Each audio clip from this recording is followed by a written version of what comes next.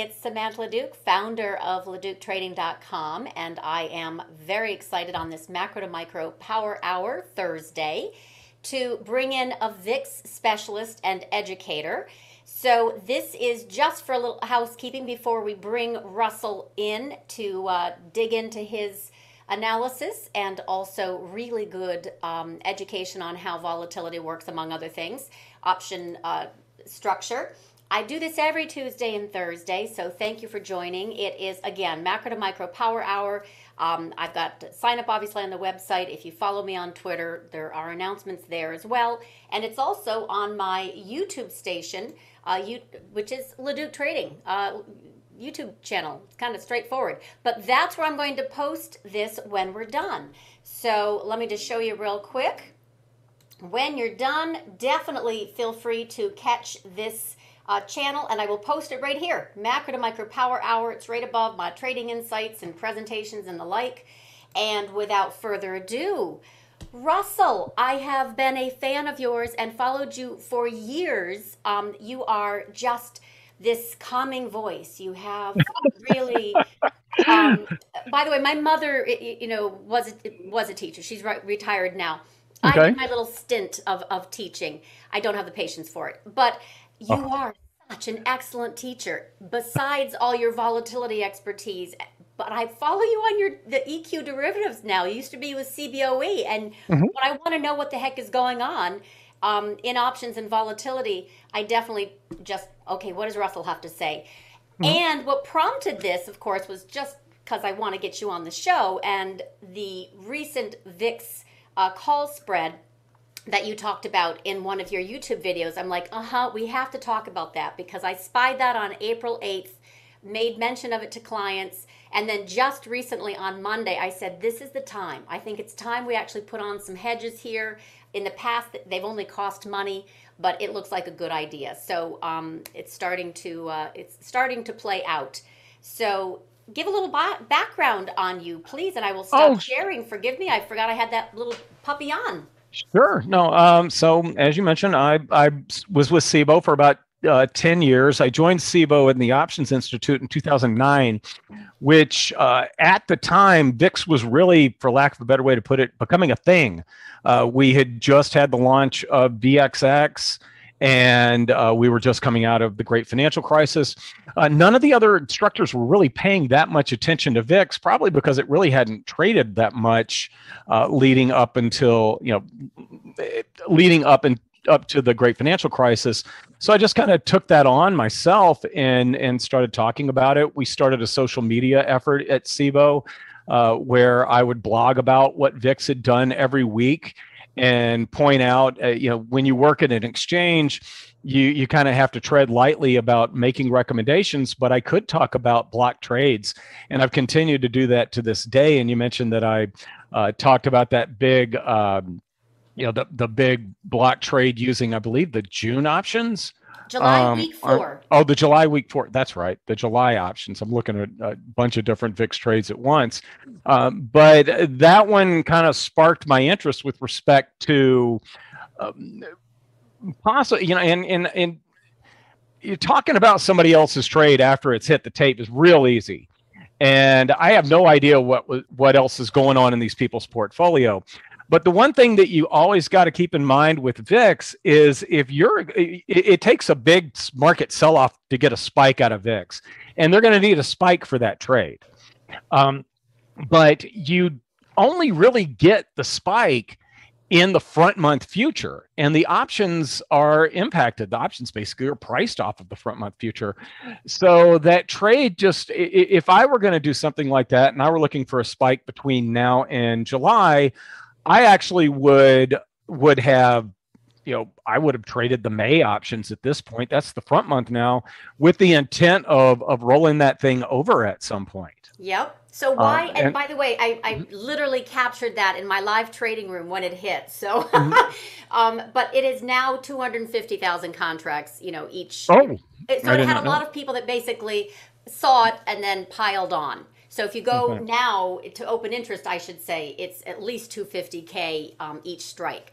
So for me, that's option traders are kind of looking for the aggressiveness, if you will, in the direction, and it clearly started percolating up in the past few weeks. But yeah, I was really curious. First of all, who put it on? Of course, always, and why so far out there? It's a great. By the way, I love the strikes, and I love the risk return. I think I wrote it's like spend $2 to make 15 kind of thing. Yeah, but the problem is you want to switch screens for a second. Yeah. Here's kind of the issue, and it's not a chart of the showing the July contract, but I mean, look at you see where it says VIX in the 3 month so right around here, but I'm always trying to find the little spot so everybody looks where I'm looking. You can see right around here, the spot VIX moved from, and this was February, moved from about 26 or so up to about 36 very quickly. Well, look at what the front 3 month futures did. And when this trade that we're talking about right now was put on, it would be the equivalent of the May contract. So it's very possible that VIX could run up to 40 right now today, and this trade hardly budges, because there's this lack of sensitivity to spot VIX from the futures until you get very, very close to expiration. And this other slide really shows that well. This is taking VIX futures going back to 2007. And this is something that I updated after I saw this trade that shows what's the beta for a VIX future relative to spot VIX based on the time left to expiration. And when that trade was put on, it was way over here around the 70-day or so to expiration for the July contracts. Yep. So again, let's just take the high end there. The beta's 0.3. If you get in, and I believe spot VIX was around 20-ish or so, just to make the math easy on me. If spot VIX ran up to 40, maybe we get a 7 or 8 point move out of the July future, which then translates into not as much of a move as you would hope for out of that spread trade. And then interesting. Okay, so until it's held really, really close to that expiration, and then it will free up the bears, so to speak, assuming it happens near that expiration. So why do you think? Well, first, I know what your next question is going to be is why do you think they did it? I got no idea. But just the one thing that say they had a hedge. Well, no, I mean it was a $40 million or something, some odd, figure. You got to figure there's somewhat that there's something behind it that we don't know. Yeah, that's what I assume. But if you are worried about the stock market between now and the third Friday in July, you would take a look at the SPX July puts, because that matches up to your time frame, and then you figure out how much you're willing to spend and all of that. With VIX, if you're expecting a VIX spike over the next few months, what you really need to do is look at the type of trades that you can put on that you can continuously roll. And you can remember we've had 50 Cent who will buy some, and then they may roll out to the next 50 Cent options. We had a really interesting ratio spread that was out there for some time that finally cashed in. Yeah, I loved that one. I actually prefer financed call spreads in VIX, selling the put and buying a call spread. I think, and I'm kind of surprised that wasn't done with this one. I looked the next day. I looked the following day. I kept looking. No, I've been doing the exact same thing. And so if we both missed it, it didn't happen. So, and I did put this together, just one last little chart that shows the profits over time if the future is at 40. So even if the future ran up to 40 the day after they put this trade on, I mean, they'd make about a 6 point profit off of it. Okay. I think, what was the cost? $2. So with potential to make 15. With the potential to make 15. Well, it costs $2 with the potential to make 13. Yes. Which is right there at expiration. But again, I just would have done something that involved a continuous roll unless they really think, and you can see some things in the VIX curve that makes it look like there's more concern for this summer than maybe going into the fall. Yeah. But I feel like another part of that is VIX could be at 14 in mid-June when July becomes the front month. And at that time, if you wanted to get similar potential VIX spike exposure, you'd be looking at maybe the 2035, or maybe do even better strike wise than they did on this trade. So I know, and I always cringe a little bit when I see other people criticizing trades that are put out there, because it's real easy to criticize other people's work. I think you and I probably, from being in the FinTwit sphere, know that for sure. Yeah. And I just kind of let it roll off my back. And I'm not, again, I don't want it to sound like I'm discounting this trade at all. I assume that they did the kind of thinking behind it that I'm talking about right now. I just feel like if somebody expects a big spike over the next 2 to 3 months, there are alternatives that maybe they should take into account, as opposed to this one trade that you pointed out. It looks like some other people have been following them into. So yeah, I think that there has been some piling on. What about just your suggested trade tactic then? Using SPY options. I know we're going to talk about small caps for sure, because I have this, rotation theme that's been in play since August. So I definitely want to talk about small caps. But relative to SPY, what, when you go here, what are you tracking in regards to SPY options to find out how aggressive they are in hedging? Most definitely looking at the various, looking at the skew, in addition to what's going on with volatility, and not necessarily. And here's a 5% out of the money call versus put skew, which is a little bit differently than most people do it. But when we're at lower levels, it means people are paying up for the puts relative to the calls.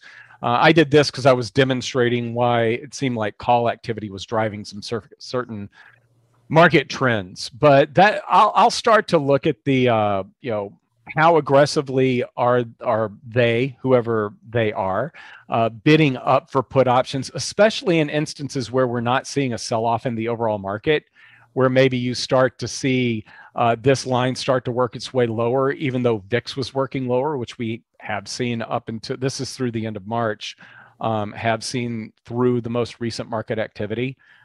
So that's, for as far as a tell goes, that's generally what I'm taking a look at. Is where are the puts relative to the calls, where are the puts relative to VIX as well, but not just where are the puts relative to themselves. So how does that look now for small caps? For small caps, we were, I'm jumping from presentation to presentation here. That's all right. But where's my... And if anyone has any questions on this, definitely hit Russell up in chat. We want to make this digestible and understandable, because dots aren't necessarily helpful unless it's taken in context. So that's one thing. I know we can't see who the whales are or their motivation, but sometimes you can track the waves they make. So yeah, and I will say, one of the great things about having worked at Cboe, when I worked at Cboe, my office was physically above the VIX pit. And if a really big trade hit, I would actually hear it before it even hit the tape. Oh my God, that's hysterical. It was so, and I had, and those guys were wonderful. Well, they knew that I was trying to promote people trading their instrument. So they were always wonderful as far as giving me some insight. They weren't telling me who was trading, but if I had any doubt as to whether it was a bullish trade or a bearish trade, they were always willing to be very forthcoming. Where were you during Volmageddon? Where was I during Volmageddon? Did the floor shake? The floor didn't shake. I was out of the country. Oh.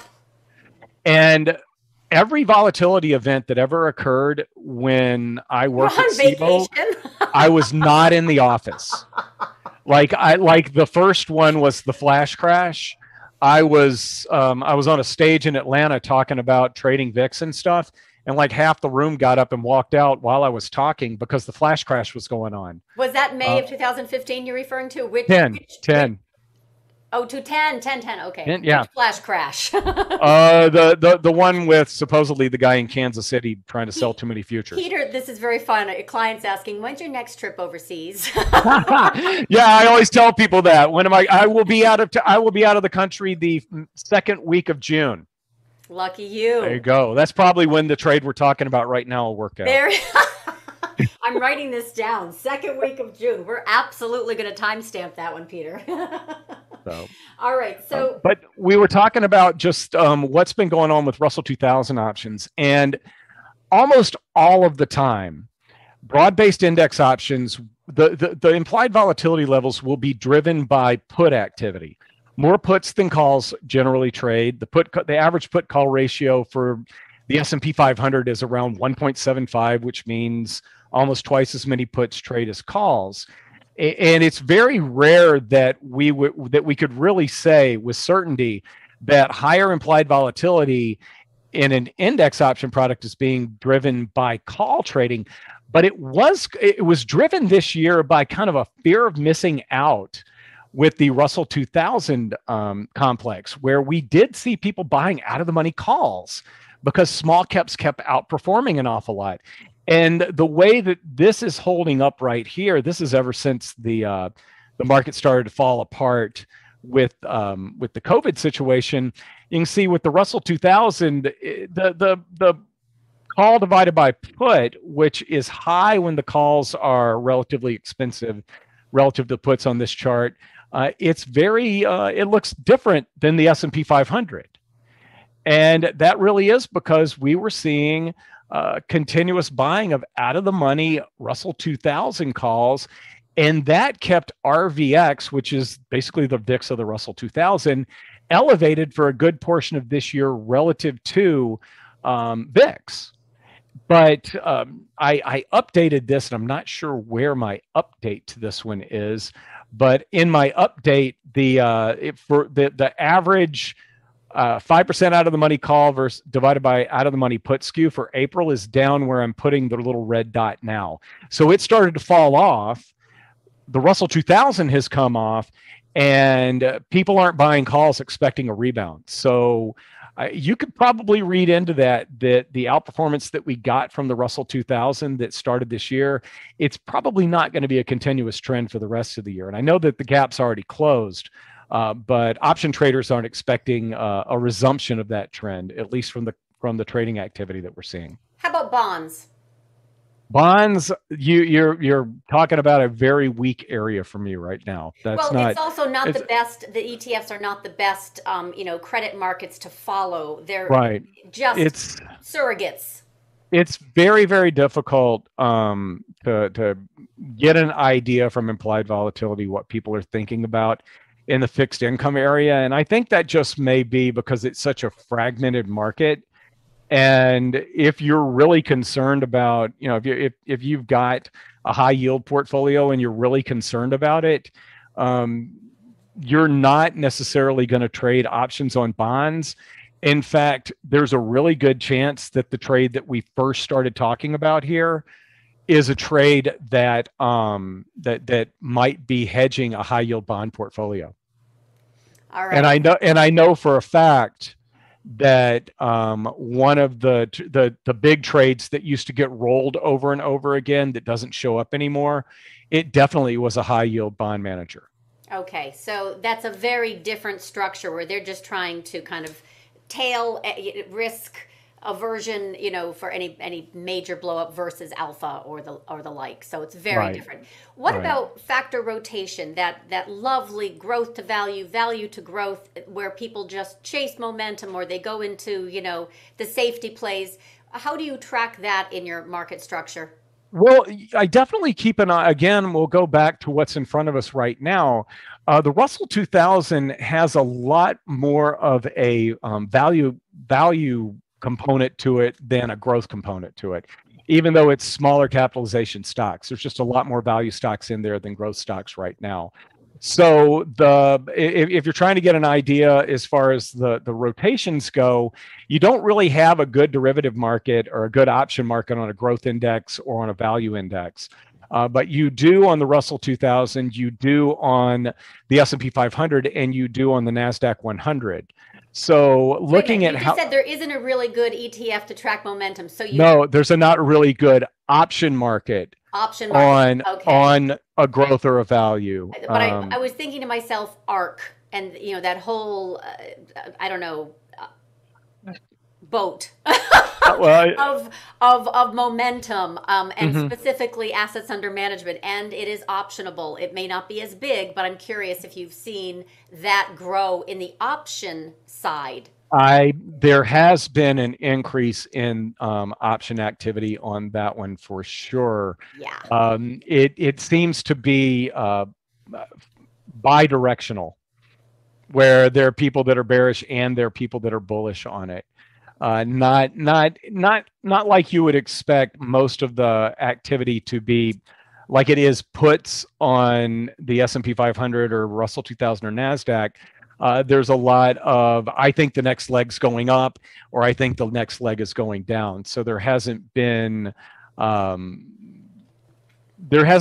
of a read on that one, other than the implied volatility's been extremely high. Okay, and it's been really, the one funny thing about it is, if you look at the implied volatility or the volatility expectations on ARK versus some of the individual holdings, it's actually been relatively high relative to the individual holdings as well.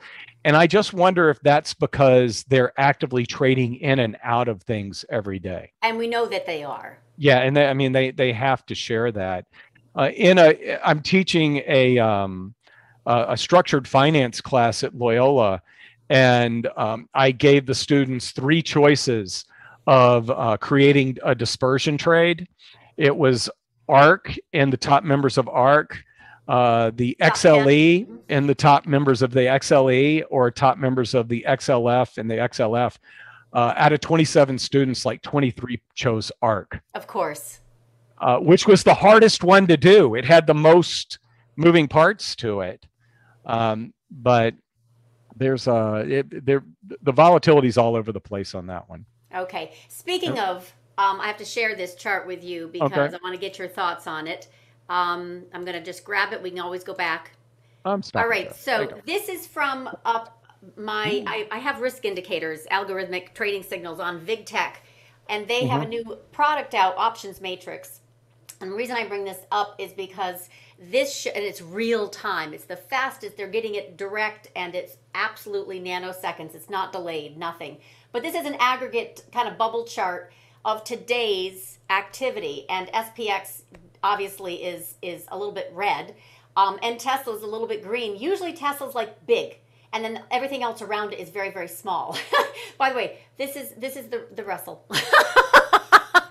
So I'm just curious, have you also noted that Tesla has taken over the world as it relates to option flow? Has been very, very large. Today's actually a small day for Tesla. Really? I'm surprised because they do report next week after the close. Yep, this is a small day for Tesla. It is usually, what I mean small, I'm talking about relative to others. It actually has, it's usually very large. It swamps the others as far as, value. Is this the notional value of the options that have traded? This is aggregate. Oh God, I gotta get my glasses on that little thing. Sorry, yellow actor. I'm gonna. Can you see that? You're good. Barely. Yeah, huh? I gotta make it bigger. So now I'm just because SPY normally trades more contracts, but SPX normally does more in notional value. So. Bearish. So we're bearish on SPX and we're bullish on Tesla today as far as option activity goes. Yep. Oh, that's kind of cool. Isn't that kind of cool? So, I could show it in the tree, but the point is this is something I was curious if you also see the amount of activity that happens, especially in Tesla? Not necessarily. My background is so VIX and S&P 500 and Russell 2000 that I don't look at individual options as much as I normally would. I do when we get close to earnings. So I have started looking at Tesla, Google, Microsoft, Facebook, Qualcomm. Who else reports next week? Amazon, Apple. Are you kidding? They all report next the week. Big tech, the big five tech, Google, Yeah. Amazon, the whole, the Apple. Like this is. Let's get out of that. Let's just Yeah. get it behind us. Move on. All right. Yeah. I'm showing you something that's a little bit different, but it reminded me that the your 3-month, which is a little bit different, VXV on stock twits. I mean on stock charts. Excuse me. Mhm. And the one thing that I like to do is kind of see where it's coming back down into backwardation, because obviously that's risk off. And then I like to put little patterns on it, but we're definitely kind of intonating higher here. When you are looking at backwardation contango, share with me, what do you look for? Because that's a tailwind, headwind kind of scenario. Well, what I actually, the 3-month versus the 1 month, I think is a great indicator. And it's a great indicator partially because it's real easy to get. I also know through doing a lot of work on what is volatile, what are the different indices telling us. The 3-month index is a really good leading indicator relative to where VIX is going to go. Yeah. Part of it's that it's looking at a time frame that's farther out. But if there are real concerns within the equity markets, you'll have big players that are going to look to put protection on for 2, 3, 4 months out, and that will show up in VXV more than it shows up in the traditional old school VIX. That's why I like to chart it.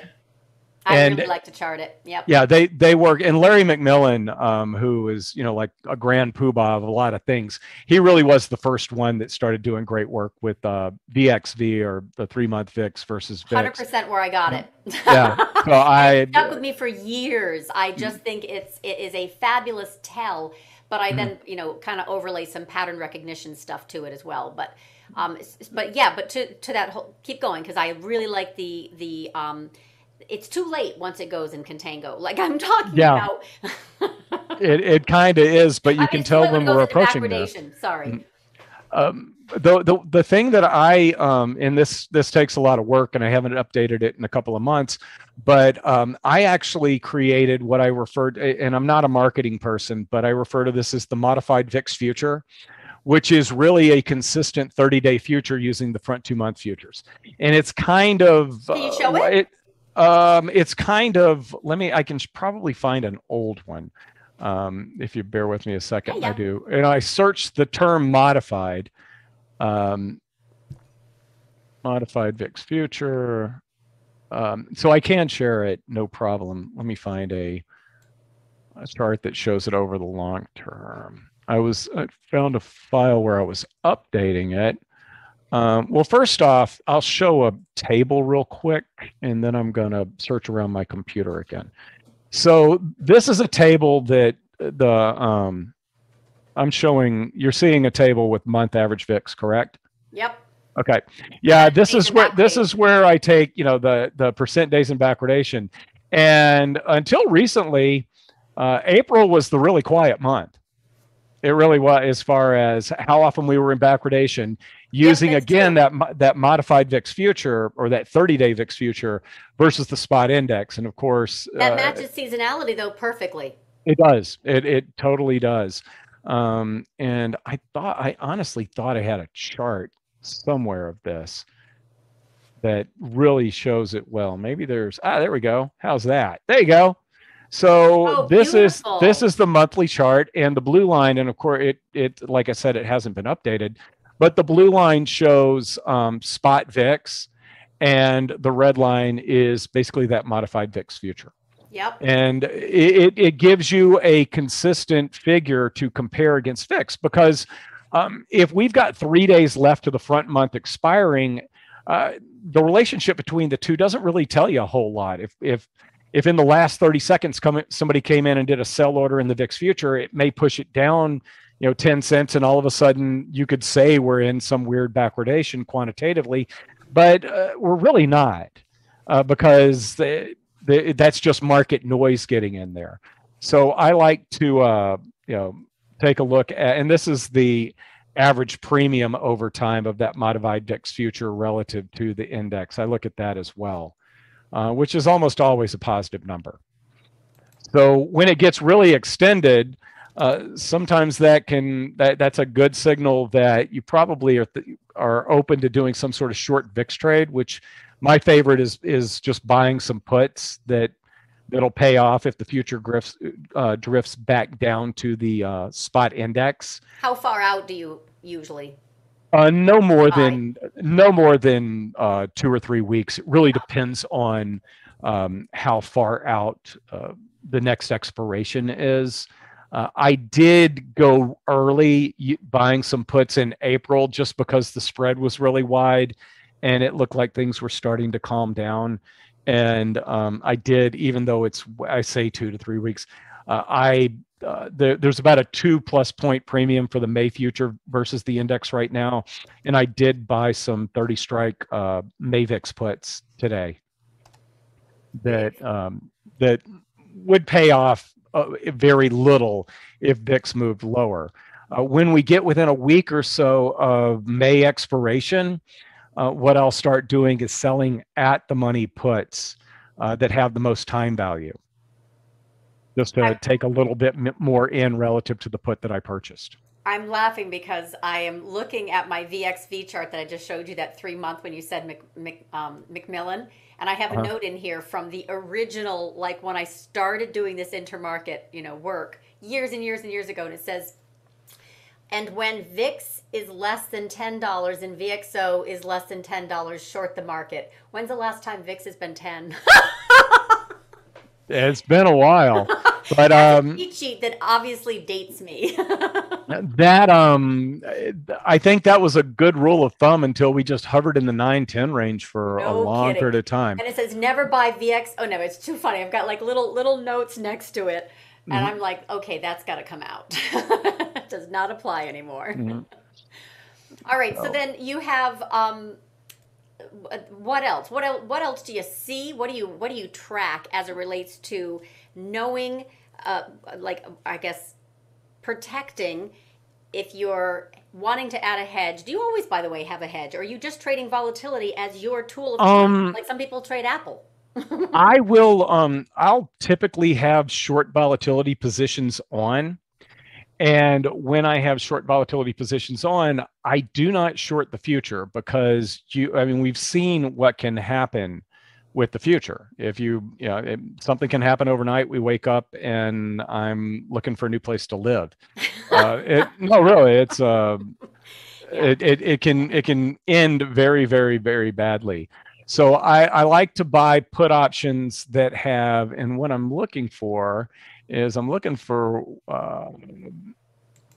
my VIX lesson for my derivatives class at Loyola, because I run through this and they did such an awful job on VIX this last time around. I'm so mad at my derivatives class. I'm like, come on, if you're gonna pay attention to one topic, for God's sakes, pay attention to me talking about VIX. All right, well, at the same time, it hasn't really been as exciting since, the February, March, actually not really since 2018, right? So right. What happened, by the way? This really changed. Obviously, many firms were taken out in body bags back in that fateful February 2018. But I'm curious, the structure of the market, did you know it was going to become so popular to short aggressively and become like an absolute strategy du jour that lasted for years? No, in fact, the first time that everybody piled into the short VIX trade, I want to say it was 2011, 2012, something like that. And it's because the year before, you look at the Barron's tables and all the top ETFs were SVXY and XIV and those guys, and you saw a huge money flow into them. And then something happened over a weekend. It wasn't the Volmageddon thing, it was earlier, but something happened over a weekend where we came in, we had a spike in VIX, and a bunch of people lost 20 or 30% on these funds that they thought were just going to eke profits out through the whole year, and a ton of money flowed out. I as far as the ETFs go, I think people have been permanently scared away from those. Although there is a new one coming out that's going to somewhat replicate what XIV did and what SVXY, which is now just half of what it used to be. Is this the Bassman one or associated? What? Is this the one with Bassman? It's the ticker's SVXY. Oh. I don't know if that's a different one. I think that's a different one. We still have that. No, it's SVIX. Sorry, okay, SVIX. Okay. Yeah, that one's going through the approval process, but that one's got some risk controls in it, so the XIV situation hopefully will not repeat itself. But I think ever since Volmageddon, it scared retail away. But what we've seen on the other side is institutional actually got smarter about being short volatility. And what we used to see was when we would get a volatility spike, you can use the commitment of traders report to see where speculative money is positioned relative to their longs versus shorts in the VIX space. And I'm going to pull up. It doesn't have good levels, but I'm going to show you. I follow. Yes, SVI. Somebody just asked if it was Stuart Barton's. Yes, that's Stuart Barton's fund. So this is a couple of side-by-side charts here of the this is Volmageddon. This is 2018. And what we're seeing here in 2018 is when we had Volmageddon, the speculative money went net. Whenever this line is under this 0%, that means that they've gone net long. I know that's counterintuitive, but we're short most of the time. So I can see, if there were, there were 20% more short positions than long positions. And with Volmageddon, all of a sudden, everybody's getting run over, everybody runs out. And then slowly but surely, we go back to everybody staying, net short. And then it started to come back down. But here is the beginning of COVID, which was a more violent move to the upside and probably hurt more short volatility people than this one did right here. But notice what happened with speculative money. They never went net long. They stuck with the trade. And in my position with EQ Derivatives, we talked to a lot of institutional managers that are consistently short volatility.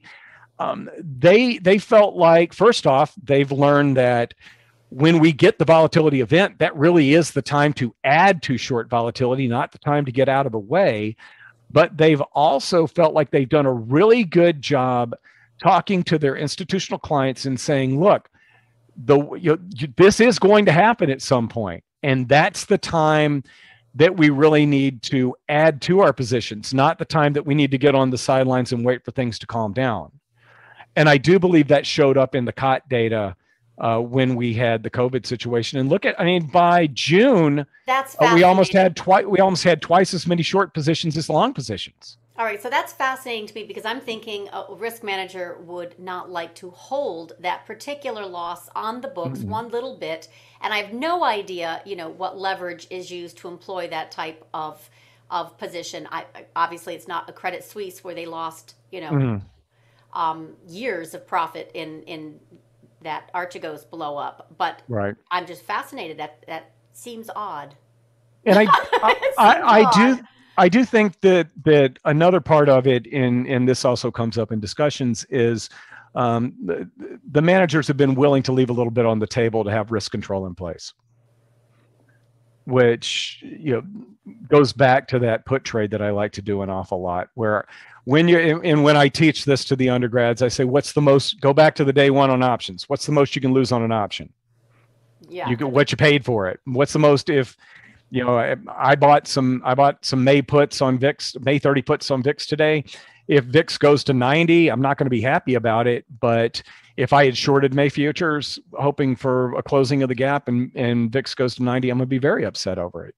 So yeah, I think it's just it's a much better way, and it's an appropriate way for individuals to play the short volatility trade where they know the most that they can lose. But the IV is ridiculously high in those puts, so you still have to have, you're not working, if you will, in a calm market. You don't even get the theta decay. That's a little bit interesting. But you let me backtrack a little bit on how this will work somewhat. And this is a time that things were spread out an awful lot.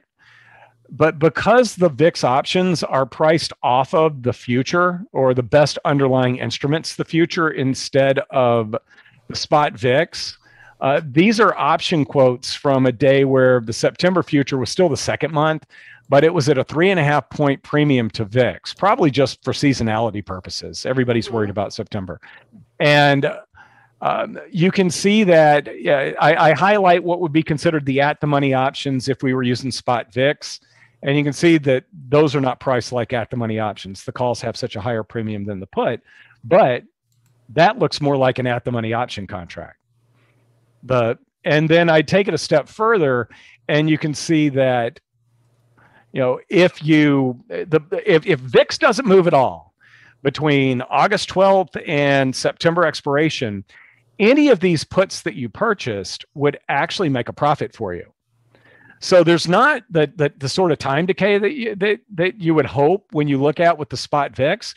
But when you think about it with respect to the future moving toward the spot as being kind of like your time decay, part of your time decay, it actually does work to your benefit an awful lot. And I often like to find something. I just hypothetically pick the 14 puts here to show how it would work. And this is what the payoff diagram looks with the spot VIX, which is our settlement vehicle, and the future, which is our pricing vehicle for those option contracts, highlighted here.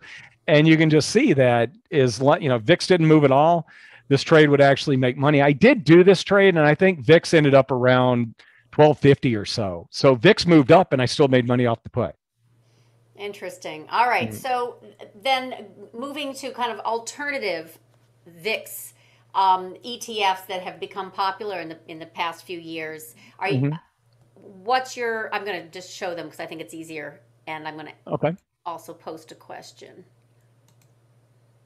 All right. So one is Tail Risk ETF, which has a curl to it, and the other is Risk Parity. I actually like using risk parity to chart for purposes of identifying weakness. But I'm just kind of curious. Are you familiar with it? Do you track it ever? What's your thinking? What's the strategy behind it? RPAR. It has a lot to do with that rotation, if you will, of hedge funds kind of covering their shorts. It was in value, and going long momentum, and vice versa. So there's that factor rotation is somehow built into this risk parity ETF. I don't have the exact definition, but no, it's not on your radar. No, it's not on my radar. I was trying to pull it up while we were talking to see if 4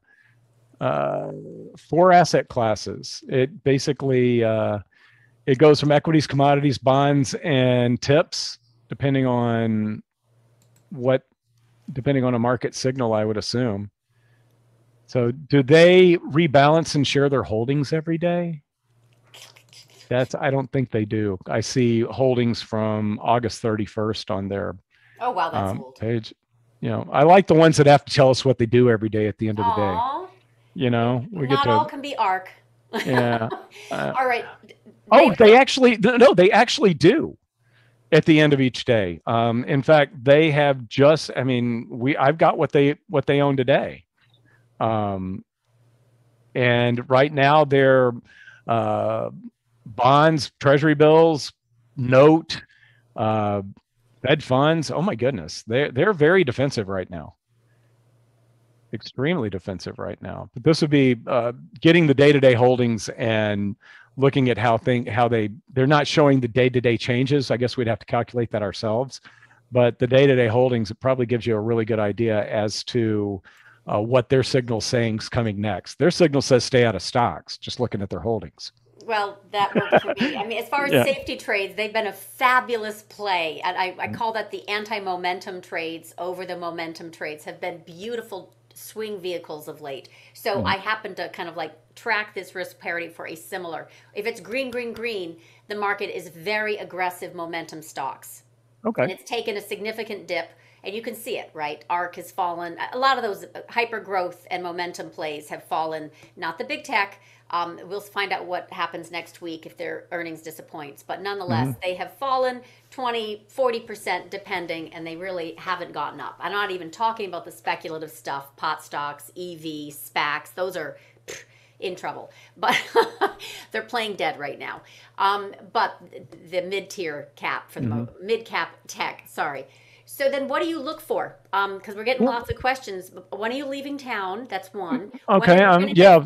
When we're going to hit 50 again for VIX? And I want to know, what do you look for that impending doom of market volatility that's more than a trade? Well, first off, when are we going to hit the next spike to above VIX, or I'm sorry, to above 50? I think they happen every 3 to 4 years. So I'm going to say 2024. I'm kind of half tongue in cheek. I'm going to say you have no idea. I have no idea.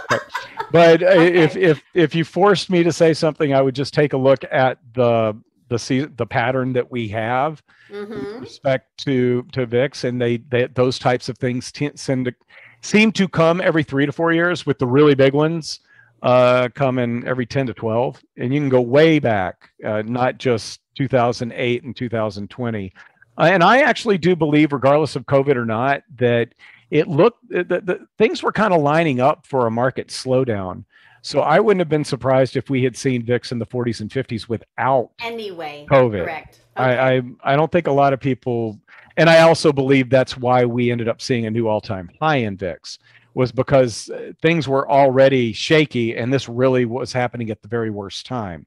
If it had happened during a growth phase, maybe 50 instead of 80 would have occurred on the VIX.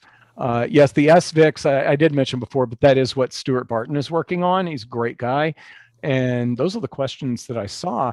The other thing that I do with respect to volatility is I like to look at the skew of options on commodities, because at times the option market will be worried about a big move up in gold or oil, and at times it will be interested in or worried about a big move down in gold and oil. So I think of all the option markets that you can try to interpret, what are they telling us?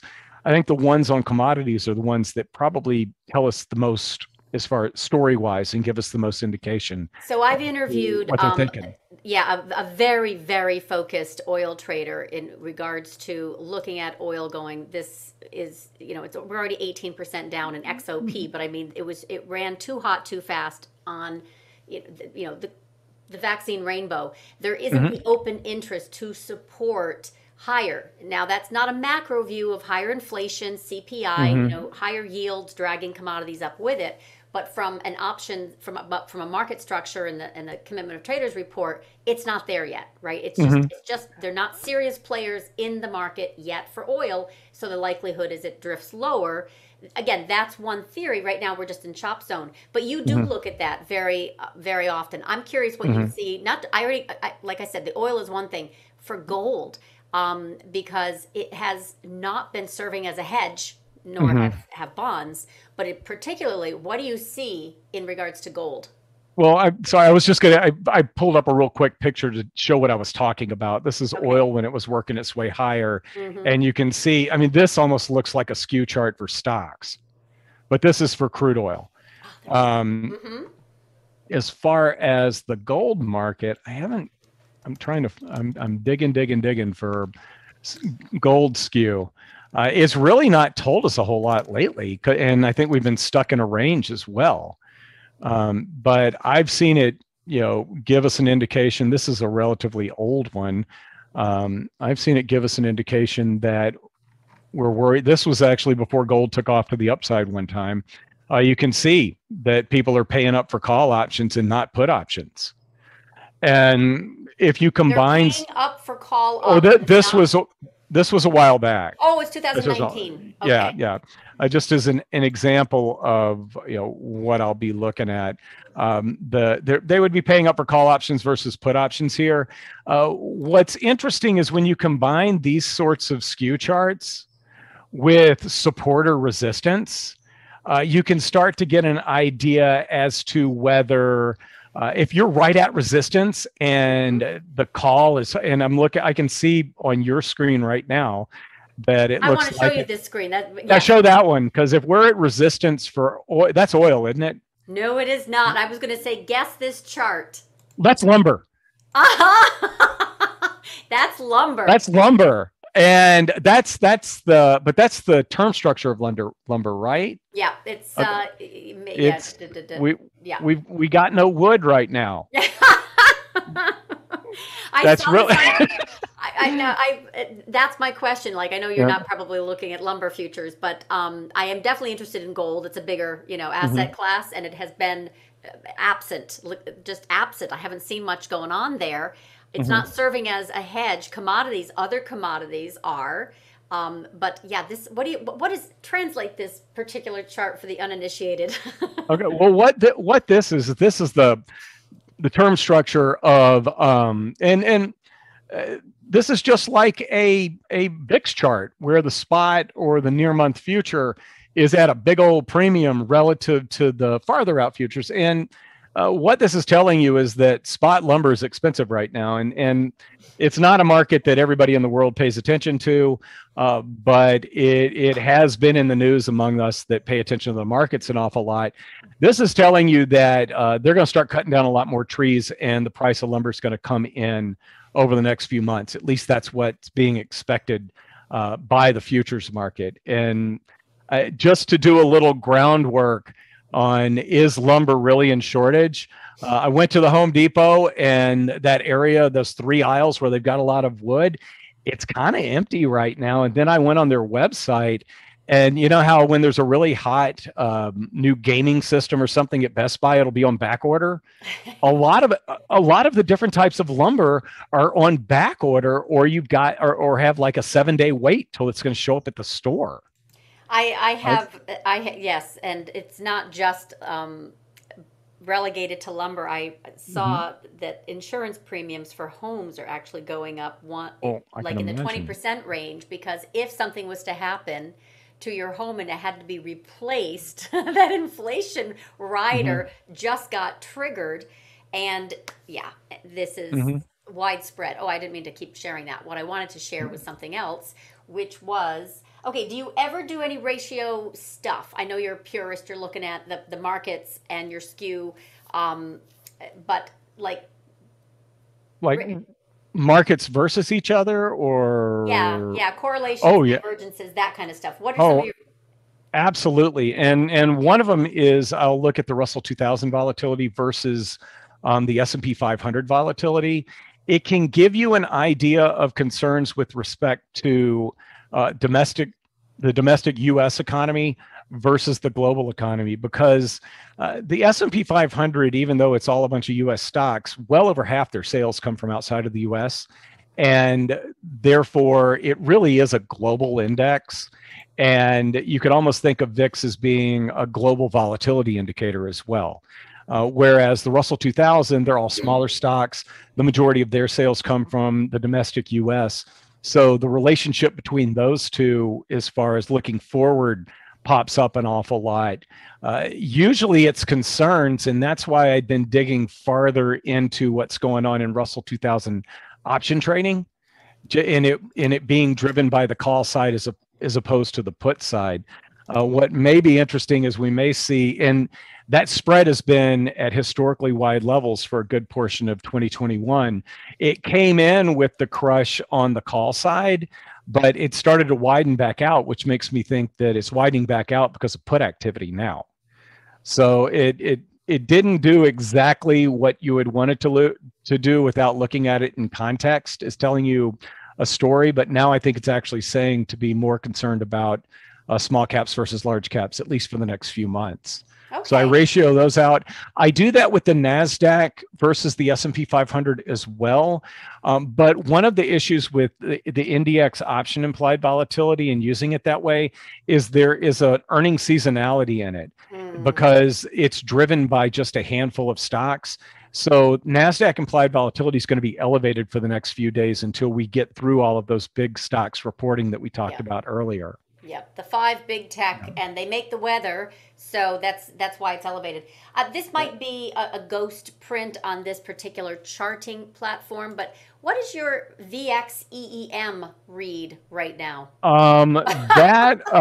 That's first off, I can tell you that's definitely a bad tick. Okay. What will happen is it's a strip of options that feed into the VIX calculation or any of these calculations. If somebody comes in and does like a big trade, trading several options at once, and the market makers spread the bid and the offer out for a second, and it catches the quote at that moment, what happens is, because VIX is calculated using a midpoint of the option quotes, that you're getting this big outlier option price that feeds into VXEEM. I've looked at VXEEM relative to VIX, and that's another one that has given a really good signal as to when things are all clear for emerging market stocks relative to developed market stocks. Interesting. Okay. So what about also on the NASDAQ volatility side, VXN versus VOLQ? VOLQ it uses a slightly different calculation. And I actually, for signal purposes, I like VOLQ because it's using a small number of at-the-money option contracts. And I feel like at-the-money option contracts give you a good idea, really, of what the market's thinking over the short term. Because when you start looking at out-of-the-money put options and somebody decides to put a hedge on buying 10% out of the money SPX puts, that'll drive VIX up some, but it might not really reflect anything more than somebody just is putting on a just in case trade. When you're trading at the money option contracts or near at the money option contracts, you really do have more of a short-term focus as to what you're thinking. So I do think VOLQ does a better job in that at the money implied volatility, does a better job of giving you an idea what the market's thinking. But VOLQ is actually more sensitive to earnings than VXN. So you have to weigh those two things out as well. All right. Awesome. All right. So I guess the last question is, what's your go-to to kind of foresee volatility coming in? And I think you mentioned your skew, but what else? I mentioned mine. You went and at the beginning when I said, what do you look for a spike in volatility? Oh, most definitely. You've really got to watch closely, but a lot of the volatility spikes that we've seen tend to occur after that, when that inverse relationship between the S&P 500 and VIX is starting to break down. The really interesting case was right before Volmageddon. The VIX and the S&P 500 basically had a positive relationship over the 6 weeks just about to leading up to that. Yep. VIX. That's what I watch. I look at the stock bond volatility ratio because that is typically where the trouble starts to present.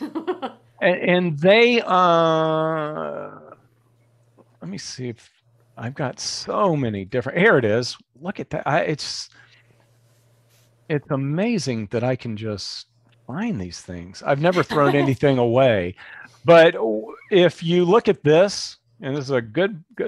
So this is the S&P 500 and VIX in January of 2018. And they're moving together. And they're moving together to the point where when I was at SIBO, they would often bring me in to talk to reporters when they were asking questions about VIX. And we were getting daily questions. Is VIX broke? It's not doing what it's supposed to do. It's not going down. It's not going down with the S&P 500 going up. Well, right after this, we saw that. Yeah. And it's like, oh, and much like criticizing somebody's trades like I did an hour ago, Monday morning quarterbacking with the S&P 500 versus VIX and going, oh, that's, that's no wonder it was going up at the same time. And then the other thing is when after we have one of these drops, if the S&P 500 makes a new low and VIX doesn't make a new high, we have seen that pattern repeat itself on 1-minute charts, 5-minute charts, overnight charts. This pattern has often been a really good all is clear to buy stocks indicator. So say that again, just because that's a great one to end on. See where the S&P 500. This is the Ballmageddon. And then the S&P 500 a few days later did make a new low, but VIX did not make a new high. It really did. It's a good confirmation that maybe it's okay to buy stocks once again. Do you compare bonds and stocks? Not very much, because it depends on the environment as to whether bonds are a safe haven or not, and what may hit stocks. I would not be looking at bonds relative to stocks right now, because I think the bond market is most concerned with inflation. Mm-hmm, and that the impact of inflation probably wouldn't be positive for either. Yeah. So I don't think the relationship between the two would tell you a whole lot right now. In a more normal interest rate environment, maybe we could go back to that. Well, I will end on that note as something that I do watch, and I want to just put out there for anyone who has hung out long enough here to the end, which impresses me greatly. This is actually a stock bond ratio that I like to track. And this is obviously from the COVID spike. Again, it's a ratio, 10-year and UST, which is right now coiling pretty strongly. And when it typically does this, it fires higher. So I do like to take a look at stock bond volatility combined. I've kind of overlaid volatility on top as well. But this is my little intermarket analysis that I have seen over the years has worked really well in timing some VIX spikes. But that's again what we get used to, what we get very familiar with, and then we have a relationship with it. We know how it behaves. That's mine. I'm so pleased that you joined in, and I know that you got lots going on. And tell us where we can find you, because you do have a day job and also you're teaching and also a YouTube channel. So where can we find you? Well, eqderivatives.com is my home. There's a research section to the site that anything that I write is in front of the paywall, and we're still tweaking the research part of the site. And I do twice weekly videos for YouTube. I was doing Tuesday, Thursday. I'm switching to Tuesday, Friday, because I'm going to start making Friday more of a look forward to the following week. Oh, brilliant. And try to get a little bit more attention on the weekends. All right. So this is where, plus you have your YouTube channel. And speaking of YouTube, when we're done, I'm going to be posting this here, Macro to Micro Power Hour, under my website and also YouTube, Leduc Trading. I am thrilled to have finally met you after all these years. Thank you for the insight. It's my pleasure. And the education, and good luck with everything you're working on right now. Yeah, she knows the secret. Can you guys tell? All right, I'm gonna go talk to this next person. All right, your next person. Go. All right, thank you for joining. All right, have a great night. And please, if you like it, say hi and all that jazz. I want to keep adding value to this stream. I appreciate your time. Absolutely. All right, thanks a lot. Bye.